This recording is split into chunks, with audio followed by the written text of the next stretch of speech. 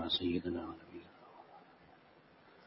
We are on Surah Al-Ahzab, Surah number 33, and we just finished ayah number 6, going into ayah number 7 and 8, inshallah. I will have to conclude a bit earlier than usual. I have some other engagements today. So we start ayah number 7. أعوذ بالله من الشيطان الرجيم. بسم الله الرحمن الرحيم. وإذا أخذنا من النبيين ميثاقهم ومنك ومن نوح وإبراهيم وموسى وعيسى ابن مريم وأخذنا منهم ميثاقا غليظا.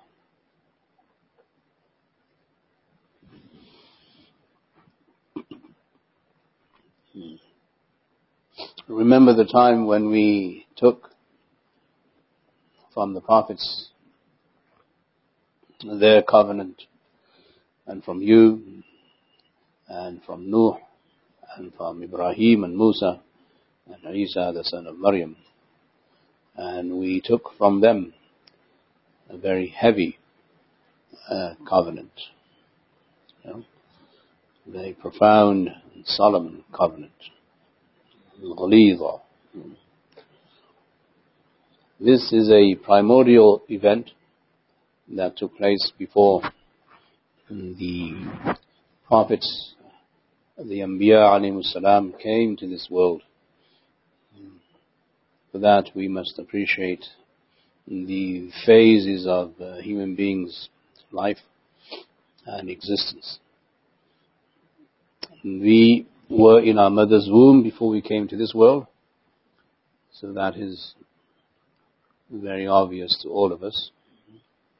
Then before that, we were somewhere in the arwah, in the spiritual world, the world of what we call the spirits,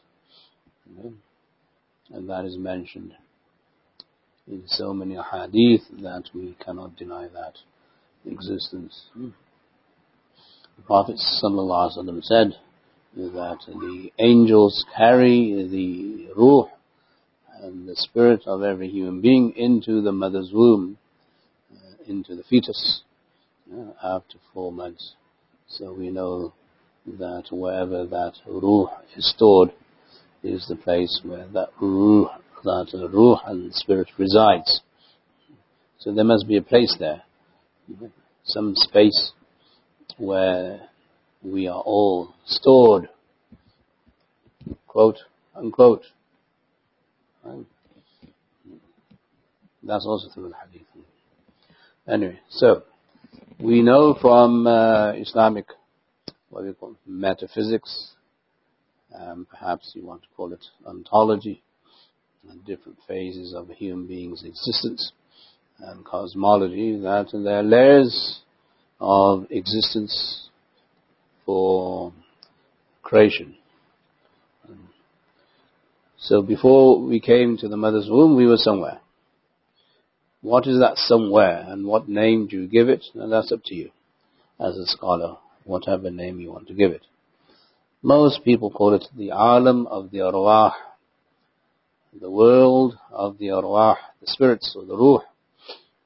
And that is a place which is only very abstract, because there's no body there. And there's no form. The ruh, the spirit, has no form. But there is consciousness and there is awareness. How we forgot. We were all there, but we have forgotten because Allah made us forget. In that world, Allah subhanahu wa ta'ala, in the primordial existence, this is where we began. In that primordial existence, Allah subhanahu wa ta'ala took a covenant from all of us, which is mentioned in the Quran, in Surah Al-Ahzab. That is called the covenant and the ahad of Alastu. That Allah subhanahu wa ta'ala said to all of us, from the children and offspring of Adam alayhi salam, and asked all of us, Alastu bi Rabbikum, am I not your Lord? قَالُوا بَلَى, and every one of us said, yes, of course you are. So that happened. That is a covenant, and that's the first covenant that we know of from the Quran. We don't know anything before we came into this world. Now we know something about what happens in the mother's womb, but we don't know anything about us before the mother's womb. That comes from wahi. That doesn't come from human experience or empirical methods of learning, investigation. That is beyond our intellect. So what is beyond our intellect, prenatal and preconception and post-life, that you need Nubuwwah and Wahi for. So what the Nabi brings to the discussion of knowledge and existence and ontology is what happens to us before we come and after we leave.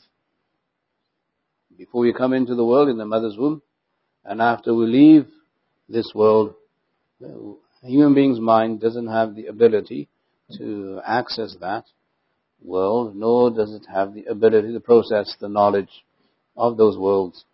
So we need Nubuwwah and prophethood. And when they receive wahi, they tell us. So the only way we know is through wahi to the prophet. And that is why we say it's in the Quran. The modern day scientists don't believe. So then if you believe only in what modern day scientists say, then you are not a Muslim. Right? Because then you don't believe in the world of the graves. You don't believe in the hereafter and resurrection. You don't believe in this ayah and ayat that are very similar to this ayah. So therefore you're not a Muslim because you're denying what Allah is saying. So the role of wahi is to inform you of what a human being is not able to access or process. Where the Nabi does, and he receives wahi, he accesses that knowledge, and then he processes that knowledge. So, the first covenant, primordial covenant, is mentioned in Surah Al-Ahzab, and there we were all subject to a question and answer session in front of Allah subhanahu wa ta'ala, and we all said yes. That's the first. Every human being. Apart from Adam. Adam was already created. Now, the second covenant that the Quran speaks of is in Surah Al-Imran, where Allah subhanahu wa ta'ala took a covenant from every Nabi. From where? From whom? Every Nabi. وَإِذَا أَخَذْنَا مِنَ النَّبِيِّينَ مِيثَاقَهُمْ. Right. That every Nabi was made to take a covenant, okay, to believe in Muhammad sallallahu alaihi wasallam and to assist him in his mission and message. And they all said yes. قالوا أقررنا. They said yes. We believe in Muhammad sallallahu alaihi wasallam's coming and we will assist him. So this covenant, ahad and mithaq, was taken from every Nabi who was to become a Nabi in this world. And they all believed in Muhammad sallallahu alaihi wasallam and they all assisted him. How did they assist him? By informing their people and their communities that Muhammad sallallahu alaihi wasallam will come and he will be the last messenger.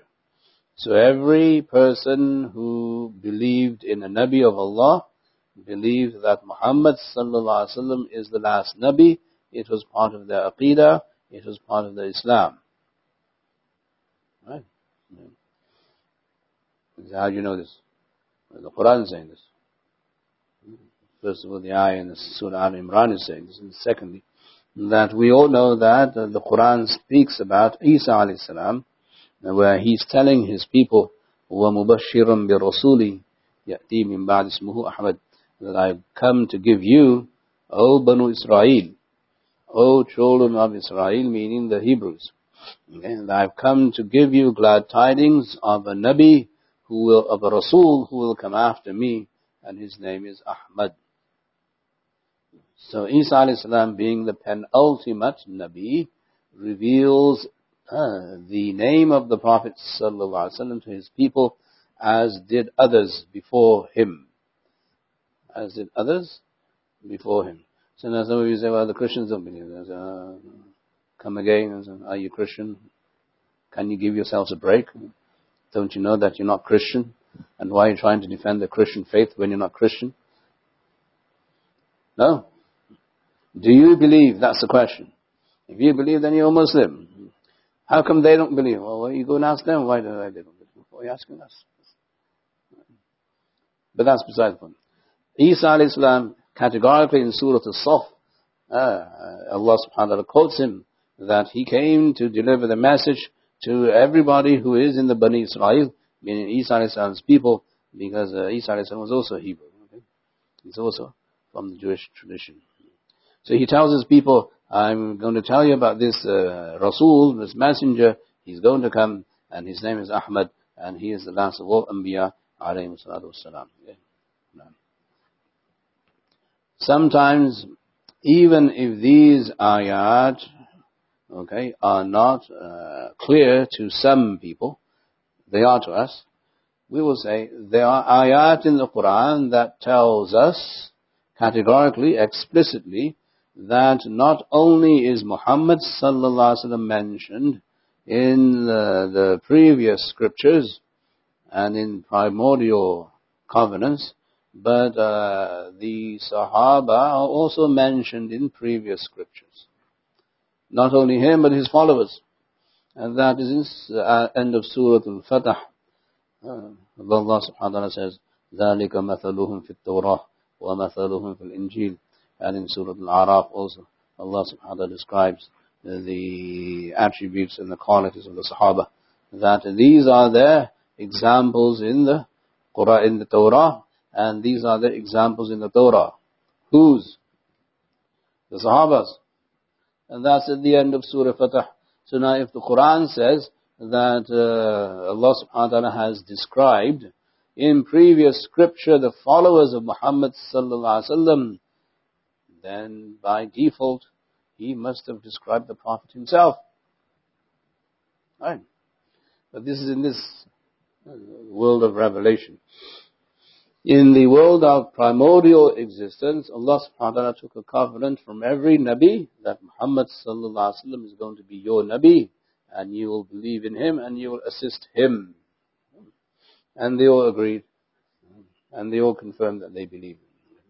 This is what the Prophet sallallahu alaihi wasallam meant when he said that I am the first one that was appointed as a Nabi, and I am the last one to be sent. Yeah. I am the first one to be appointed as a Nabi, and I am the last one to be sent in the world.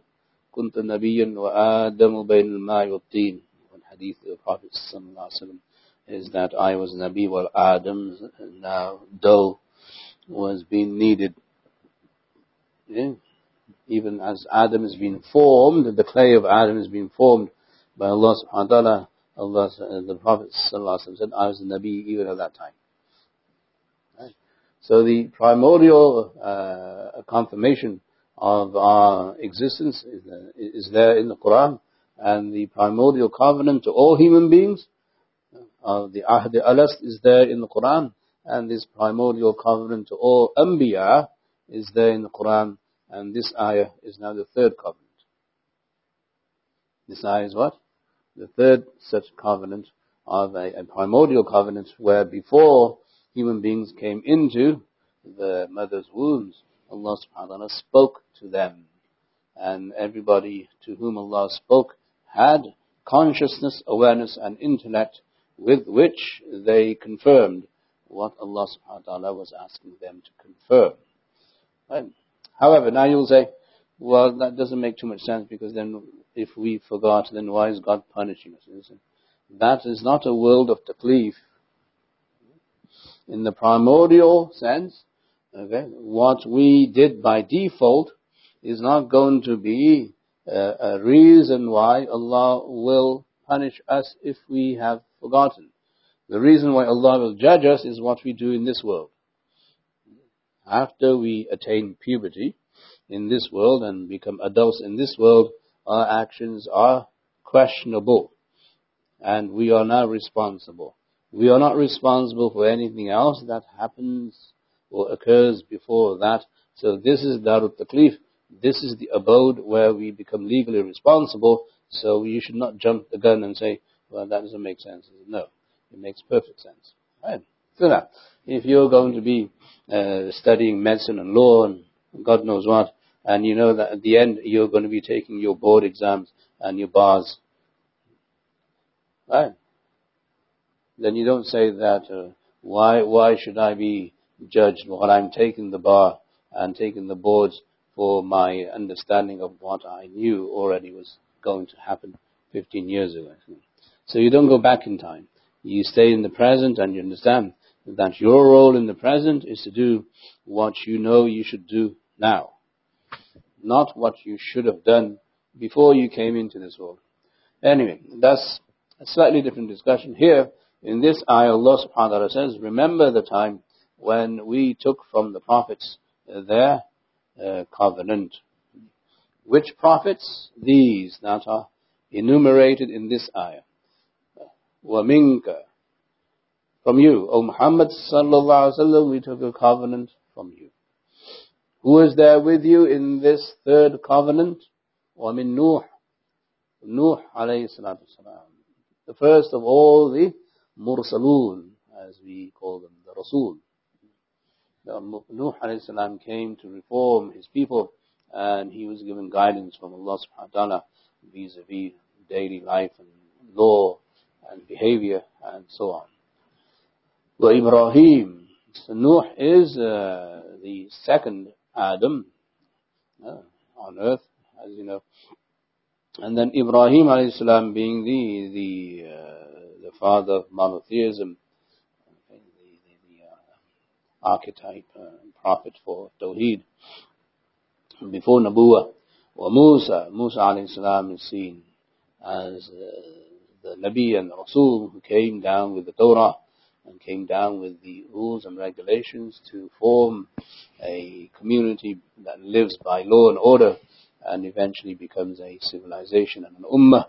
And Isa ibn Maryam, and the penultimate Nabi, the last but one Nabi, Isa alayhi salam, now who is at the end of the chain of the Banu Israel. Right? The last Nabi from the Banu Israel, Isa, the son of Maryam alayhi salatu salam. This covenant was a very severe covenant, that these Anbiyaa, they were asked to stay firm no matter what happens to them in their lives. Ulul Azmi min al-Rusul. Fasbir kama sabara ulul Azmi min al-Rusul. Another ayah of the Quran, Allah subhanahu wa ta'ala says, these are the Anbiyaa of tremendous resolve. That the resistance against these Anbiyaa, the Prophet sallallahu alaihi wasallam, Nuh alayhi salam, Ibrahim alayhi salam, Musa alayhi salam, and Isa alayhi salam, was so daunting that they were singled out and selected by Allah subhanahu wa ta'ala in this primordial existence, that when you come into the world, this is going to happen, and you will show your resolve there, so that you show others that when you want to make a change and a difference in the world, you stay and remain firm, and you have resolution, and you are resolute, and you do whatever needs to be done to deliver the message. This is now the mithaqun ghalidha, the very critical, the very, very daunting covenant that these prophets agreed to. Now, if you look at the lives of these prophets, you'll see that this is what happened. The Prophet sallallahu alaihi wasallam, as you will see in the following story, the story of the Ahzab, the battle of the ditch, and so on, you see the resolve of the Prophet ﷺ and the Sahaba with him. Nuh alayhi salam's resolve, subhanallah, mashallah, 950 years. Almost a millennium. In these 950 years, what happened and what could have happened and what should have happened, that's all in the Quran itself. And through the other stories that we know of, we see that it is impossible to conceive of someone living for 950 years, number one. Number two, that it is impossible to fathom the patience and the resolve and the resilience and the persistence and the sabr of someone who went for 950 years. We can't do it for 950 minutes, never mind 950 years. Right? So you go to one person, he tells you, go away, don't preach. That's the end of our resolve. We can't do it with our families, we can't do it with our friends, we can't do it with our neighbors, we can't do it with the community, and we simply can't do it with the ummah either. So for one human being to withstand the resistance from people day in and day out now shows you that Allah subhanahu wa ta'ala had prepared him, Nuh alayhi salam, primordially. And before even he came into his mother's womb, Allah subhanahu wa ta'ala prepared him. His subconscious is already there, that he'll be able to withstand the pressure of human society with all the changes that come over 950 years. It's quite amazing. You think about it, that Nuh alayhi salam's life is a true miracle. Allah subhanahu wa ta'ala allowed him to live for so long, and then not only that, he gave him the resolve to withstand the pressure of his people and his community until the flood came. Ibrahim alayhi salam's resolve is also very well documented in the Quran, that he was tried and persecuted not only by his people, his own father, and also the ruler of that time, the Namrud, at a civilizational level. And he withstood all the pressures of the community, society, and the civilization, being a standalone pioneer of Tawheed and Iman and faith in Allah subhanahu wa ta'ala. Allah subhanahu wa ta'ala calls him one civilization. That Ibrahim is a single civilization himself. One man becomes a whole ummah. Inna Ibrahim kana ummatan. Ibrahim is an ummah. One man represents the whole civilizational value and code of living and ethics and behavior. That is a tremendous commendation that Allah subhanahu wa ta'ala gives Ibrahim alayhi salam, that if you want, as a human being, to become a total package for other human beings, where other human beings will follow you, then you understand Ibrahim alayhi salam's resolve, and Allah prepared him for that and his task. Well, Musa alayhi salam, as you know, very well documented in the Quran, his life is at maybe 2-3 phases. The phase 1, where he was raised by the Fir'aun in the palace in luxury. Phase 2, where he is now in the desert. He has nothing except his goats, and he's a shepherd. And then phase 3 is where he comes to deliver the people of Musa, of his own people, from the wrath of Fir'aun.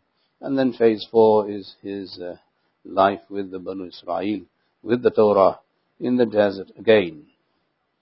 So each phase now has its details, each phase has its challenges, and at every phase Musa alayhi salam is resolute and firm. He does not waver, he does not shake, and his story, as you know, is very well documented throughout the Quran.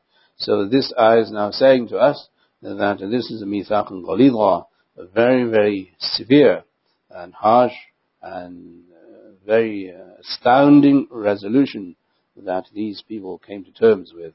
And it is how Muslims must see their Nabi Muhammad sallallahu alaihi wasallam also. Isa ibn Maryam, Isa, the son of Maryam alayhi salam, his story is also in several phases, several life phases. His birth, and then his immediate announcement of his own prophethood in his mother's arms and cradle. That's phase one. His miraculous birth, and then his announcement of being a Nabi while he's still a baby. That is also a miracle. And then his trial and persecution by his own people and the others who were there, the Romans at that time. But despite all of that, he resolved to stay with the message and to deliver the message. And then the phase he is in now, in the heavens. We believe as Muslims, Isa alayhi salam did not die on the cross. He was raised to the heavens, and he is there in the heavens as we speak. And then the final phase is when he comes back down to earth, where he will have tremendous resolve, and he will be a follower of Muhammad sallallahu alaihi wasallam and lead people towards Islam and so on. Okay. This all takes tremendous resolve, and patience and resistance. All of these great inner qualities that come with a human being. Now, you'll say other human beings also show this kind of resolve, and world leaders and other social workers and reformers and others who are perhaps scientists or academics and even soldiers and normal human beings also have this resolve. You might know some of them in your own life. You're amazed by the ability of a human being to stick with a plan and to see it through. Yeah. But those are very microscopic. They don't have any other purpose than, the individual's mission. Some of them succeed and some of them fail. Right? If they're political, or if they're based on military expansionism, or if they're based on reform, and if they're based on social justice, or education, or altruism, and being compassionate to other human beings. This is not unheard of in human society, this type of resolve.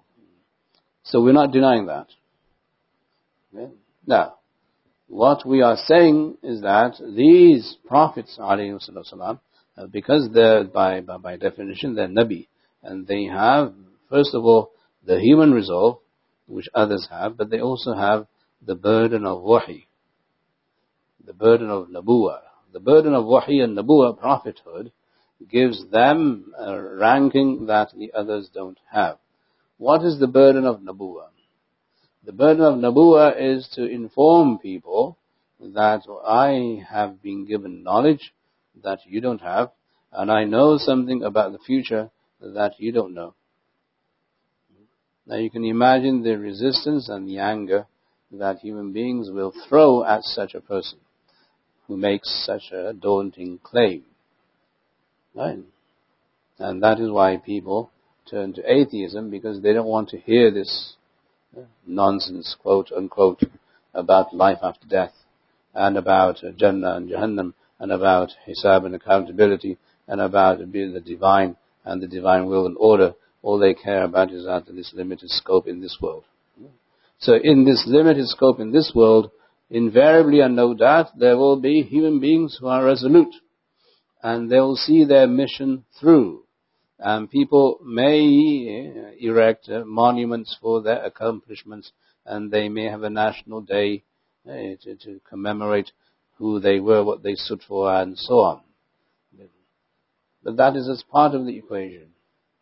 The other part of the equation is to be a benefactor for human beings in such a way that you help them do what?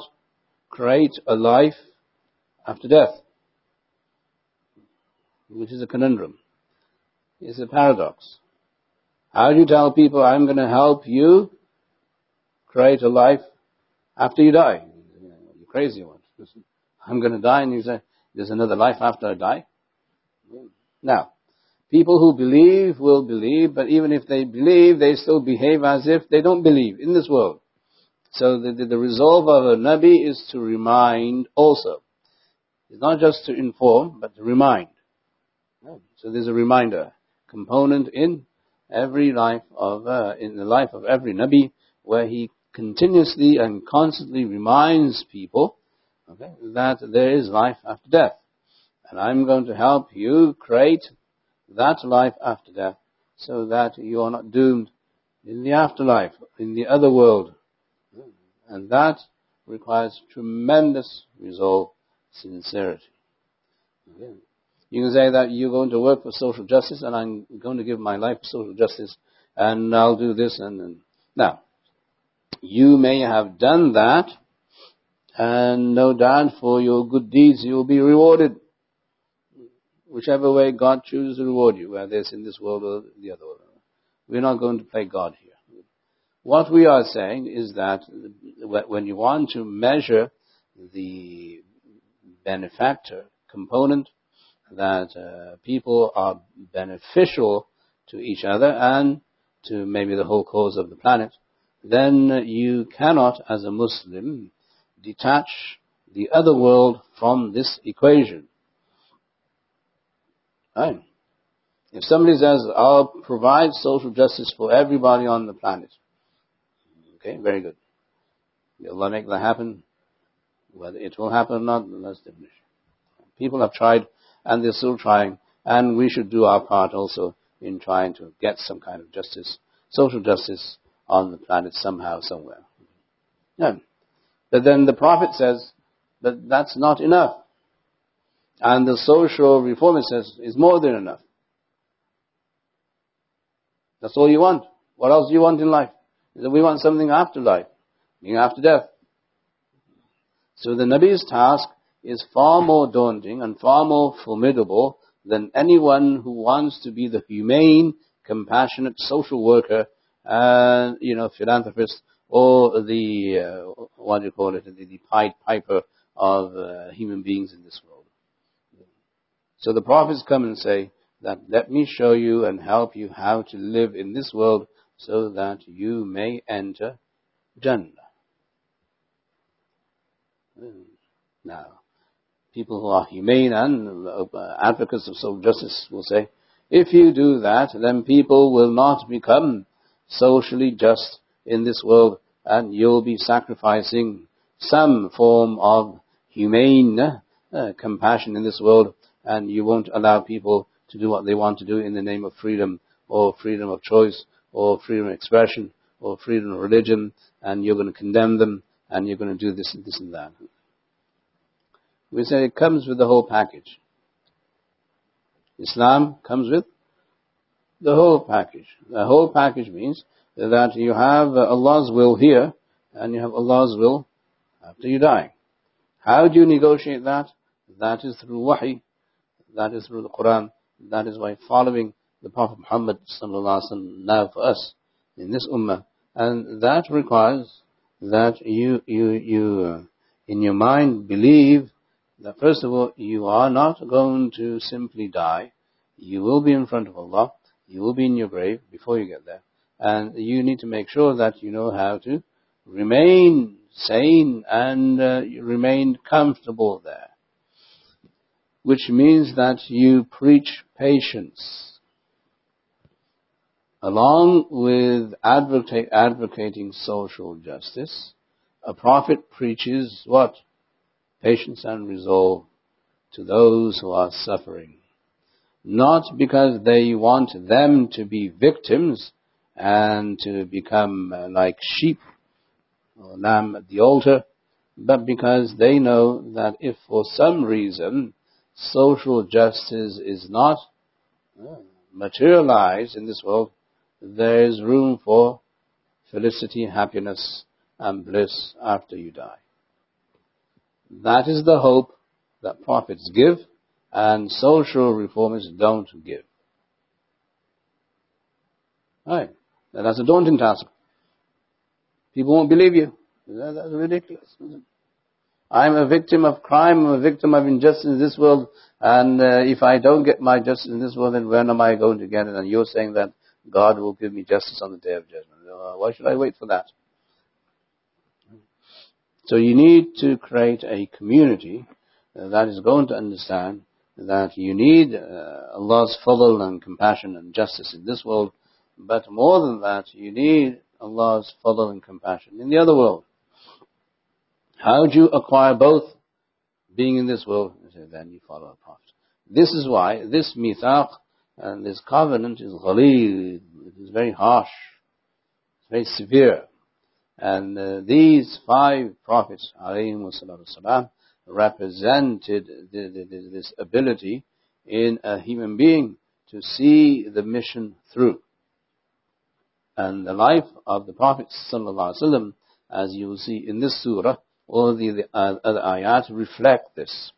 That there are stories in the surah. I've just told you one of them, but the other stories in the surah will show you that despite every concern of the Prophet sallallahu alaihi wasallam to fight and to confront the social norms that were wrong, he was ordered to make sure that he spoke the truth, even though it cost him his popularity. Right. The sign of a sincere and true person is that he doesn't worry at the end about his popularity. He worries about the social norm, if it's wrong, to be fixed. He can't worry about the consequences of his act if the act is unlawful, un-Islamic, or against the social grain. And that is a proof of a Nabi's prophethood, that the Nabi will see it through. Anyway, so we are discussing this ayah because it is the meat of a prophet's mission. This is what makes a prophet a prophet. So no matter how complex and how different a social setting changes over time, the Nabi's mission remains the same. It doesn't change. Every Nabi has the same mission. What is that? To deliver human beings from the potential wrath of God and potential eternal destruction. And in order for him to do that, he has to lay down the foundations for social justice, if you want to call it that. We don't like the term, but anyway, that's the only term you will understand in this audience. So we're using it. In this world, how do you balance the two? That if you become a Muslim, Allah wants you to do this, and Allah wants you to do this, then you have to become the role model. So unless you're the role model, nobody will be able to follow you because there's no practical example.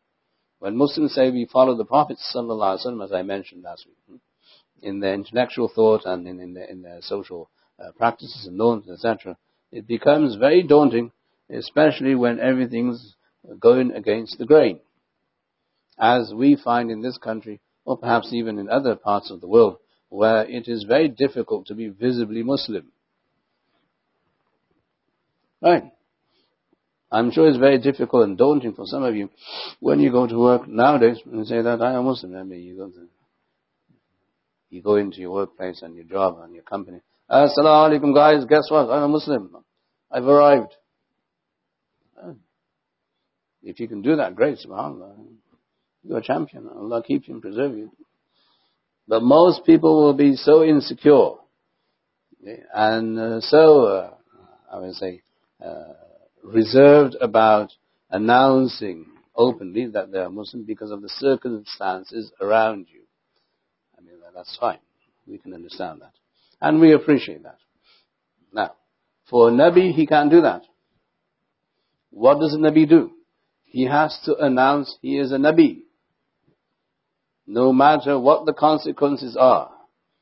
So you can imagine that everybody in Makkah and the Quraysh, especially where you are surrounded by, the Kaaba is surrounded by 360 idols, okay, and they're worshipping idols, and they're all polytheists, and they're committing shirk, and all of that good stuff, wrong stuff, and the Prophet goes there and says, hey, guess what guys, everything you're doing here is wrong.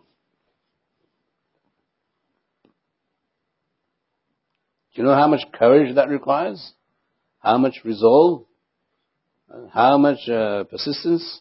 And how many forms of anxieties that went through the Prophet's mind as he's been prepared to say this and to do this. He's a human being, right? So he went through the same human emotions as we do. For him to stand there in Mecca or on the Mount of Safa and announce, hey look, I'm a Nabi of Allah, and what you're doing is wrong, and if you don't follow me, you're going to go to hell. Okay? Hell's coming to you, brother. And they gave him hell. Literally. Right? So that's what I'm saying. Now, the social reformist doesn't have this problem. Because he's not talking about the akhirah. He's not talking about hell. He's not talking about felicity and salvation. He's talking about how human beings need to improve their lives in this world, and that is it. Whereas the Nabi is doing both. This and that, because the objection to one of the many objections against the Prophet ﷺ was that the pagan Arabs and some of the Quraysh didn't like the idea that he was promoting values for slaves, social values for slaves, and he was promoting social values for orphans, and he was promoting social values for neighbors, and social values for widows, and social values for distribution of inheritance, and all of that. They didn't like that stuff. So now it isn't that when a Nabi, a religious figure, comes in, that he is discarding a human being's ability to live peacefully on earth.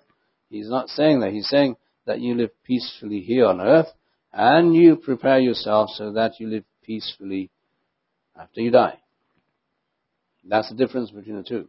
So this resolve is here, meaning the resolve of a reformer and a political leader and what have you in this day and age.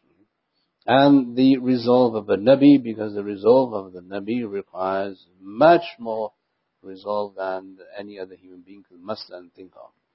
That is how we see this ayah being played out in the Surah of the Anbiyaa alayhi salam and in this surah. So this ayah is now a precursor and a prelude to the story of the Khandaq, the battle of the ditch.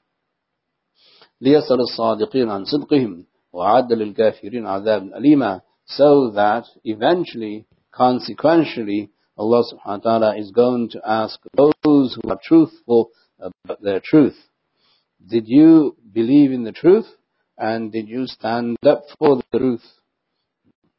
Number two, and that's so that he is preparing for those who disbelieve in him and in the akhirah a very doom, a very painful punishment, and we seek refuge from that. Meaning that is the consequence of people who reject Allah subhanahu wa ta'ala's ayat, that they will have to be warned about this potential outcome. Okay? So the surah is about enhancing the station of prophethood and enhancing the role of Muhammad sallallahu alaihi wasallam as Khatabun Nabiyyin, that he is the last and seal of all prophets, and the last and seal of all prophets must be the role model for all of humanity. Meaning that after him there is no Nabi, and since there is no Nabi after him, any human being's problems and issues can be found to have a solution in the life and sunnah of Muhammad sallallahu alaihi wasallam. Right. The people who lived during the time of Nuh alayhi salam, they found now an example in the life of Nuh alayhi salam, because he lived for almost a millennium. This society changes every 20 years, 40 years, 100 years, doesn't matter. Okay? Even if it changes every 100 years, so in 900 years, there were 9 changes in human society and civilization. They all, despite their changes, found a role model in whom? Nuh alayhi salam. So now, that is a prelude to Muhammad sallallahu alaihi wasallam's life, where after he left this world, every human being who has any issue, whether it's worldly or whether it's for the other world, will find an example and a solution in the seerah of Muhammad sallallahu alaihi wasallam. This is what this ayah means. لِيَسْأَلَ الصَّادِقِينَ عَنْ صِدْقِهِمْ, so that Allah will ask those who are truthful, are you truthful enough to say, I want to find a solution to my problem that allows me to live here and to live in the other world? Then you will find an example and you will find a solution in the sunnah of Muhammad sallallahu alaihi wasallam, which will be the conclusion of the story of the Khandaq. And we will discuss that. when we get there, inshallah. Jazakumullah khair. We'll see you all soon. Subhanallah wa bihamdihi. Subhanallah wa bihamdihi. Ashhadu an la ilaha illa anta astaghfiruka.